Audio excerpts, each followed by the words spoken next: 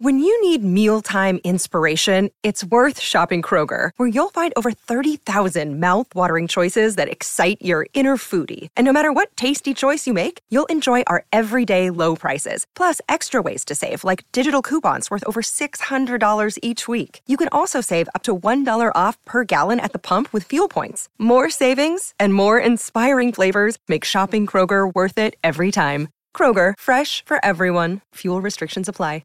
Another day is here, and you're ready for it. What to wear? Check. Breakfast, lunch, and dinner? Check. Planning for what's next and how to save for it? That's where Bank of America can help. For your financial to-dos, Bank of America has experts ready to help get you closer to your goals. Get started at one of our local financial centers or 24/7 in our mobile banking app. Find a location near you at bankofamerica.com/talktous. What would you like the power to do? Mobile banking requires downloading the app and is only available for select devices. Message and data rates may apply. Bank of America N.A., member FDIC. This podcast begins a special 1-week, 5-part series on the Monaco Memo. It's one of the most significant memos around the Department of Justice's thoughts on best practices compliance and actions you need to take during and after an enforcement action. Today we have James Koukios, who's going to talk to us about his thoughts on the Monaco Memo. On Tuesday, we'll have Vin DiCiani. On Wednesday, my radical compliance co-host Matt Kelly joins me to take a deep dive into the weeds of the Monaco Memo. On Thursday, Hughes Hubbard partner Laura Perkins will visit with us, and we're going to conclude the week back again with Matt Kelly on the polite speech on the memo. The FCPA Compliance Report is a production of the Compliance Podcast Network. We're going to have a quick word from our sponsor, and we'll be right back with Susanna Hammond.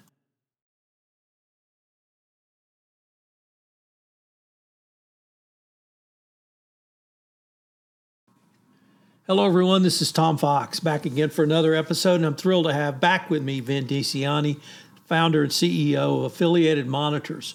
We are going to talk about the Monaco Memo, but we're going to focus on the monitorship. So, Vin, with that tongue-twisted introduction, first of all, welcome back. Thanks, Tom. It's good to see you and be with you. Vin, a lot to digest, even in the monitor section. So if we could maybe start with, it's divided into 3 parts, and the first one lays out, and I'll just read the title, Factors to Consider When Evaluating Whether a Monitor is Appropriate. Now, these factors laid out are aimed at and designed for use by the Department of Justice evaluating the question of whether or not to use a monitor, but I see these in a much broader context, Vin, as communicating to the compliance professional and, frankly, anyone involved in an ongoing investigation. Here are the things you need to do, and here are the things you need to be thinking about. So maybe you could start with what are your thoughts on the factors, and are there any that stand out or you'd like to highlight? Sure, and I will do that, but I want to just comment on your comment, because I think that this is a further clarification, further guidance, further requirements on the line prosecutors when they're considering whether or not to put a monitor in place, then broader and even more specific at the same time than we've ever seen before. And the factors, I think, are really quite interesting. It's not really anything new, and from the monitor's perspective, things that we've been seeing for a long time, but here they are in writing. So some of the factors that I think are of particular interest include self-disclosures, right? And we know in the earlier part of the memo, they talk about voluntary self-disclosures and what that looks like. And for now, and when you're considering whether or not to use a monitor, the fact that a company has made a self-disclosure, when it made it, was it timely? Was it at the 11th hour? Was it too late for the prosecutors to do anything? I think is going to be a factor. And so, the line prosecutors have to think about, was it a robust disclosure? Was it just turning over some documents? Did they turn over individuals? But that's going to be a factor, and there's more depth to it than just the words, right? Because you have to look behind those words. Second factor, which talks about a risk assessment that has been undertaken at the time of the resolution. So has the company looked at itself, or is this for the Department of Justice prosecutors to determine whether or not the company is still a risk for further violations? Not particularly clear. I think you can argue either way. The company should be doing that anyway as part of a robust compliance program. But it sounds like DOJ prosecutors have to think about that. What's the ongoing risk? Has the company addressed it, the risks that it's confronted with, particularly those that led to the potential sanctions here? So that's an interesting factor that I think perhaps will have a little bit more clarification as to who's looking at the risk. Number 3 and 4, I think, are very interesting. 3 is, has the corporation adequately tested its compliance program and internal controls so that it can demonstrate to the prosecutors whether or not the company has reduced the risk of something happening again that's very similar or not, and has it reduced the risk of future misconduct? You and I have had this conversation for a number of years now, and that is, I think it's hard for companies to assess themselves because they're always trying to make sure, and compliance officers and compliance departments are really somewhat defensive in looking at themselves to see if things are appropriate. This is one where I think an independent coming in and helping the company do that type of assessment that's real and that's valid can help in terms of the independent assessment of whether or not their program is effective in reducing risk. The next one I think is particularly interesting. Was the underlying criminal conduct long-lasting? Was it pervasive? Was it a one-off? I'm involved in a situation now where the behavior was long-lasting. It's not like a one-off. And so now, how do you deal with that? And how do you demonstrate to the government that the company has taken effective steps to remediate, perhaps get rid of the prior regime, put in an effective compliance program? But this one is particularly strong. And that's going to be, has this behavior been going on for a long time? And then the next one sort of follow up, right? The next one, number 5, whether or not the criminal conduct involved the exploitation of an inadequate compliance program, systems, or controls. These are the things that sometimes companies are faced with. You go before the regulatory agency and you've got a violation that's pretty clear, and you say, look, we have this great compliance program. And their response is, if you have such a great compliance program, then why are you here? Maybe the program wasn't that good. And so I think that's an interesting factor, whether or not it was just an inappropriate program, it wasn't strong enough, or just wasn't adequately put in place and enforced. And then we'll talk in a minute about enforcement, because I think that's another key factor. Another one that I think, again, is we're seeing this now more and more is, were the compliance personnel involved in the underlying behavior? Or did they look the other way? Or did they see things, report things, and they were just like swept under the rug? Another important factor as to whether or not a monitor will be required. Number 7, again, interesting. Did the corporation take adequate investigative or remedial measures to address the underlying criminal conduct? My colleague Don Stern, who used to be the U.S. attorney in Massachusetts, always says to companies that have, and law firms that have done an investigation, okay, you did the investigation, but what have you done about it? Before you go to the government with a self-report or you try to negotiate something, have you taken adequate steps to address the problem? This is the factor that the Department of Justice is going to be looking at. Has the company done something after it investigated and found these problems? The other ones I think are important. The number 9 talks about unique risks that certain companies are in. And again, you and I have talked about it. Sometimes you're in a geographic location where it's just an ongoing risk. Sometimes you're in an industry that has a lot of risk. And then the last one is, are you in a heavily regulated industry? Because that's going to be an important factor. And it's an important factor in the other considerations above in the memo, which talks about, is the company subject to regulation and is it doing okay within the regulatory scheme? Really interesting factors, Tom. Let me focus on factor number 1, because it strikes me it's a little different than factors 2 through 10 in at least one way. And that is factors 2 through 10 focus on conduct either during the enforcement action or near the conclusion. So things like performing a thorough risk assessment and then rebuilding your compliance program. Or as you said, your colleague Don Stern and my friend Don Stern would say, yeah, you investigated it, but what did you do about it? But factor number 1, Vin, this is actions by the company at the time, not of the incident, but when they became aware of the incident. And that's the self-disclosure part. This is the one that surprised me the most, because I certainly agree with your analysis. These are all factors we've seen before in different formats. But this one it seems to me to be a difference in character. The DOJ is almost measuring a company's culture at the time of reporting. Any thoughts on this factor? I look at this factor as being looking forward, right? What have you, like starting today? and then you do a self-disclosure next week and you found something today.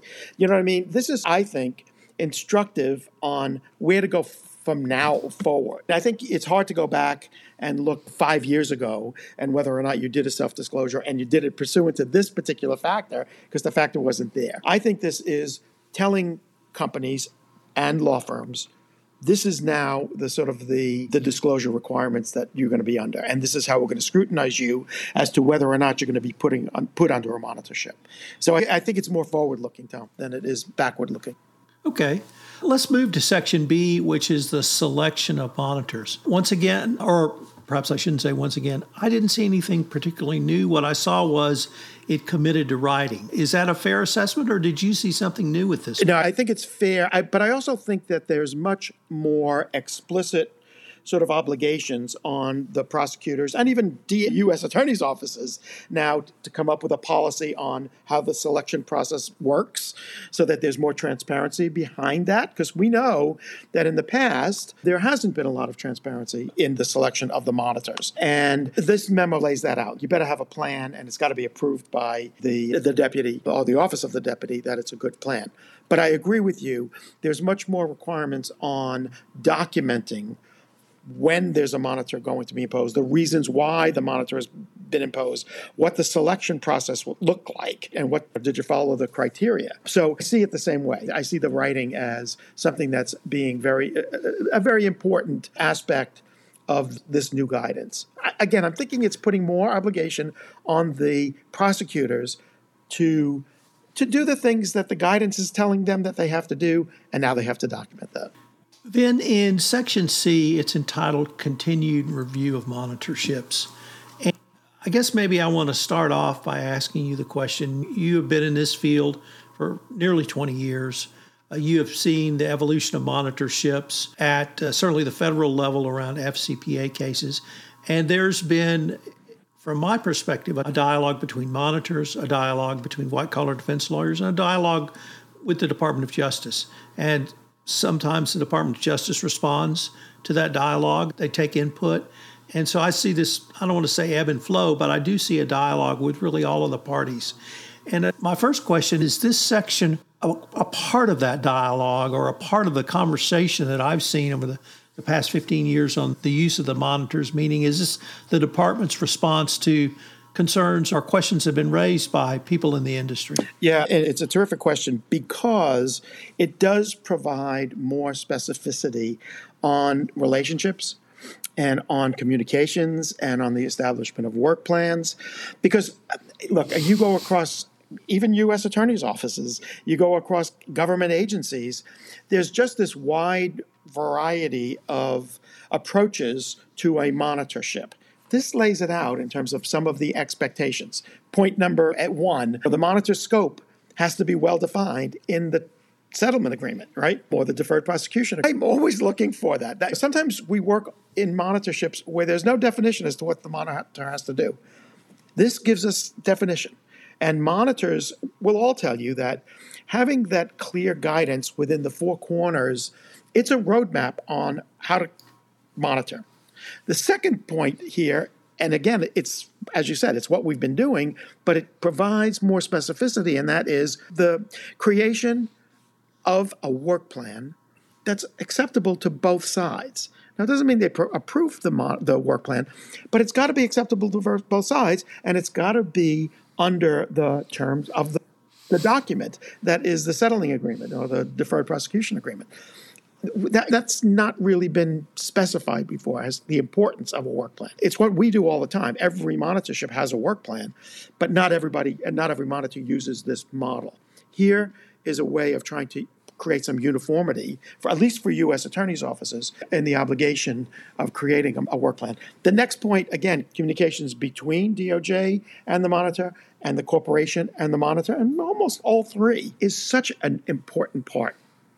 I've talked about this in the role of the monitor and the importance in the role of the monitor because it's really important when you're establishing the monitorship, and this sort of gets to that point, that the work plan, again, meets DOJ's expectations of the work plan.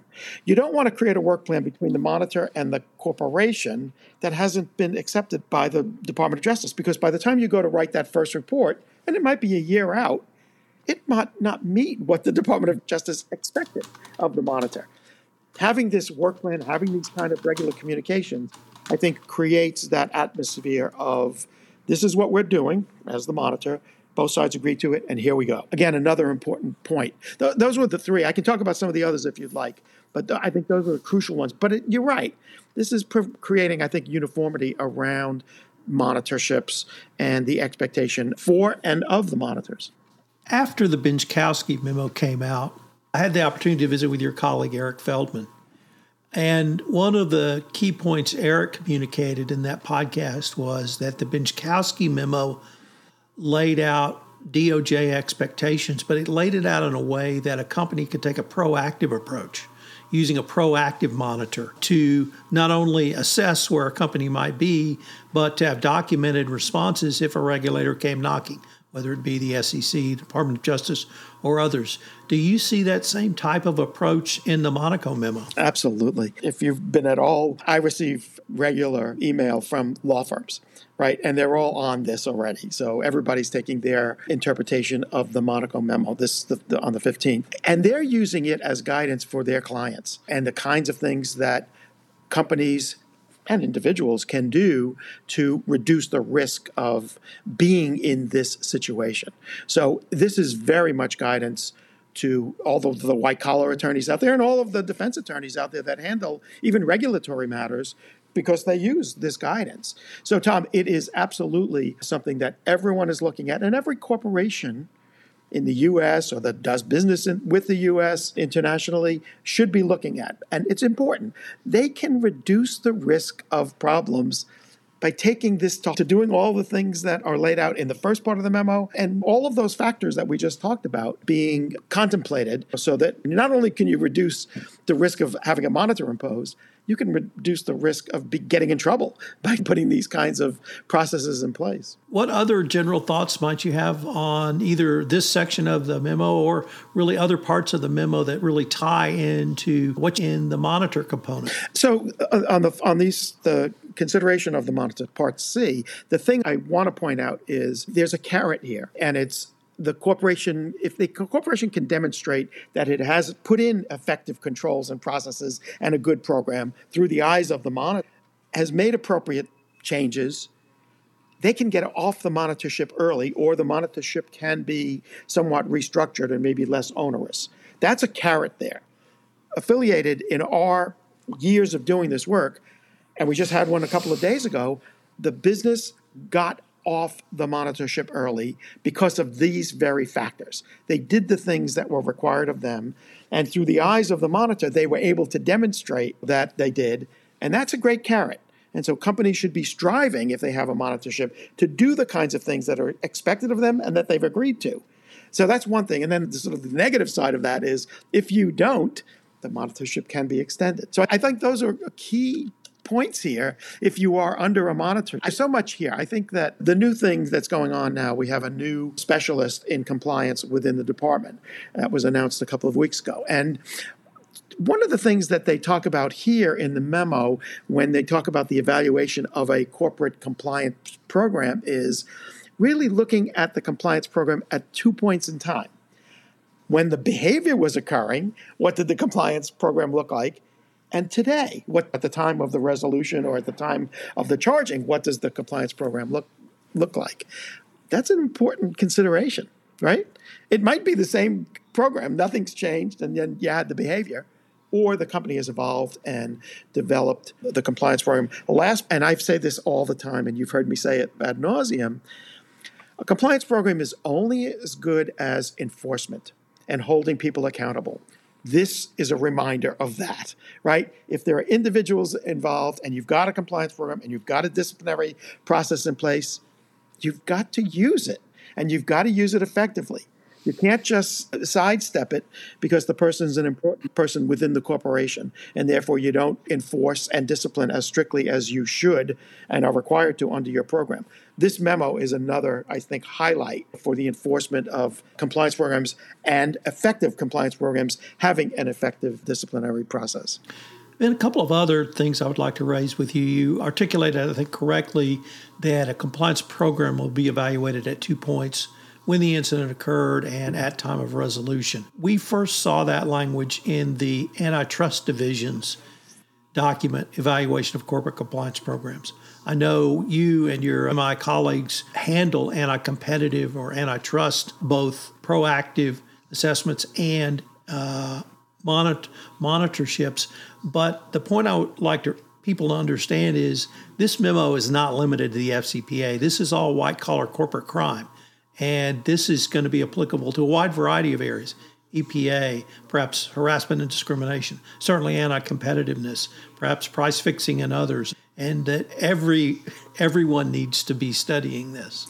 I agree with you 100%. The memo even points that out. It talks about even civil settlements, right, using guidance, right? And I agree with you 100%. We like to think, and I'm comfortable saying that most companies want to do the right thing.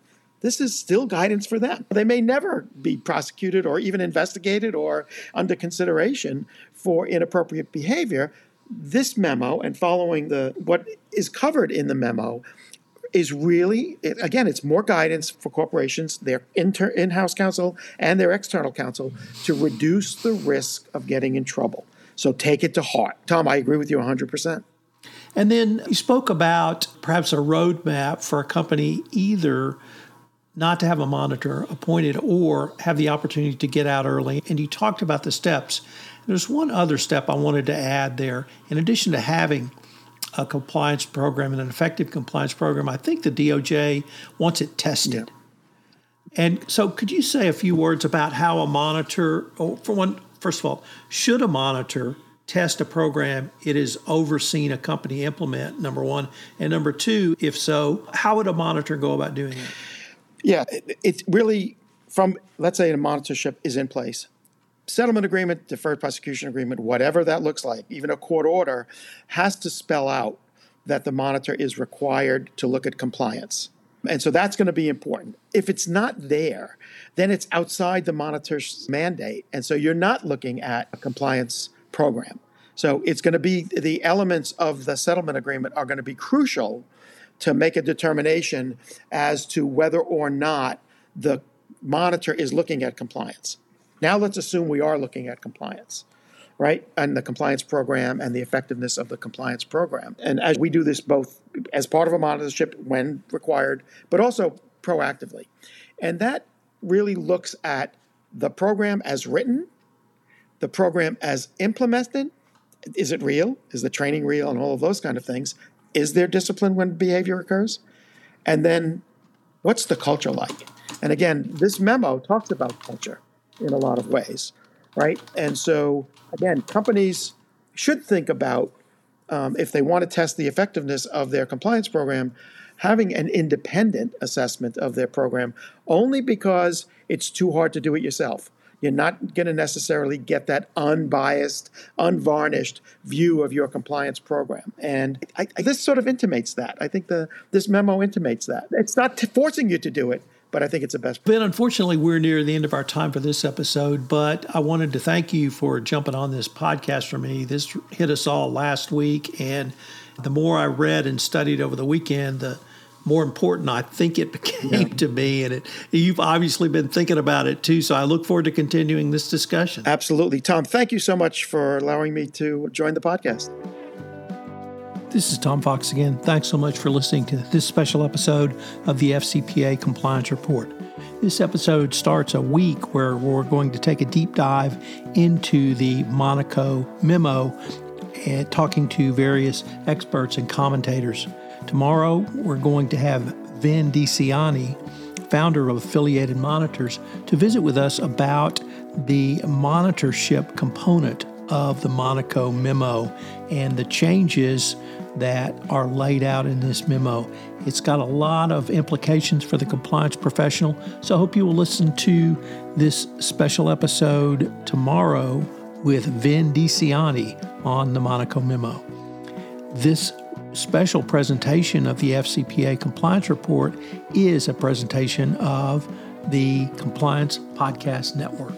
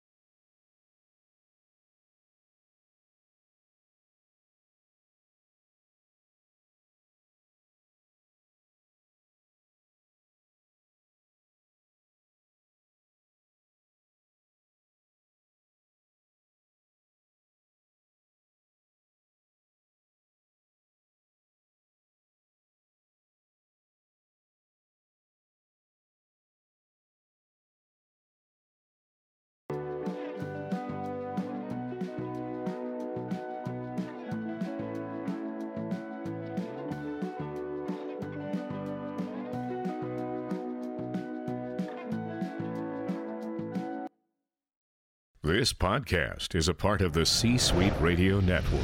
For more top business podcasts, visit c-suiteradio.com.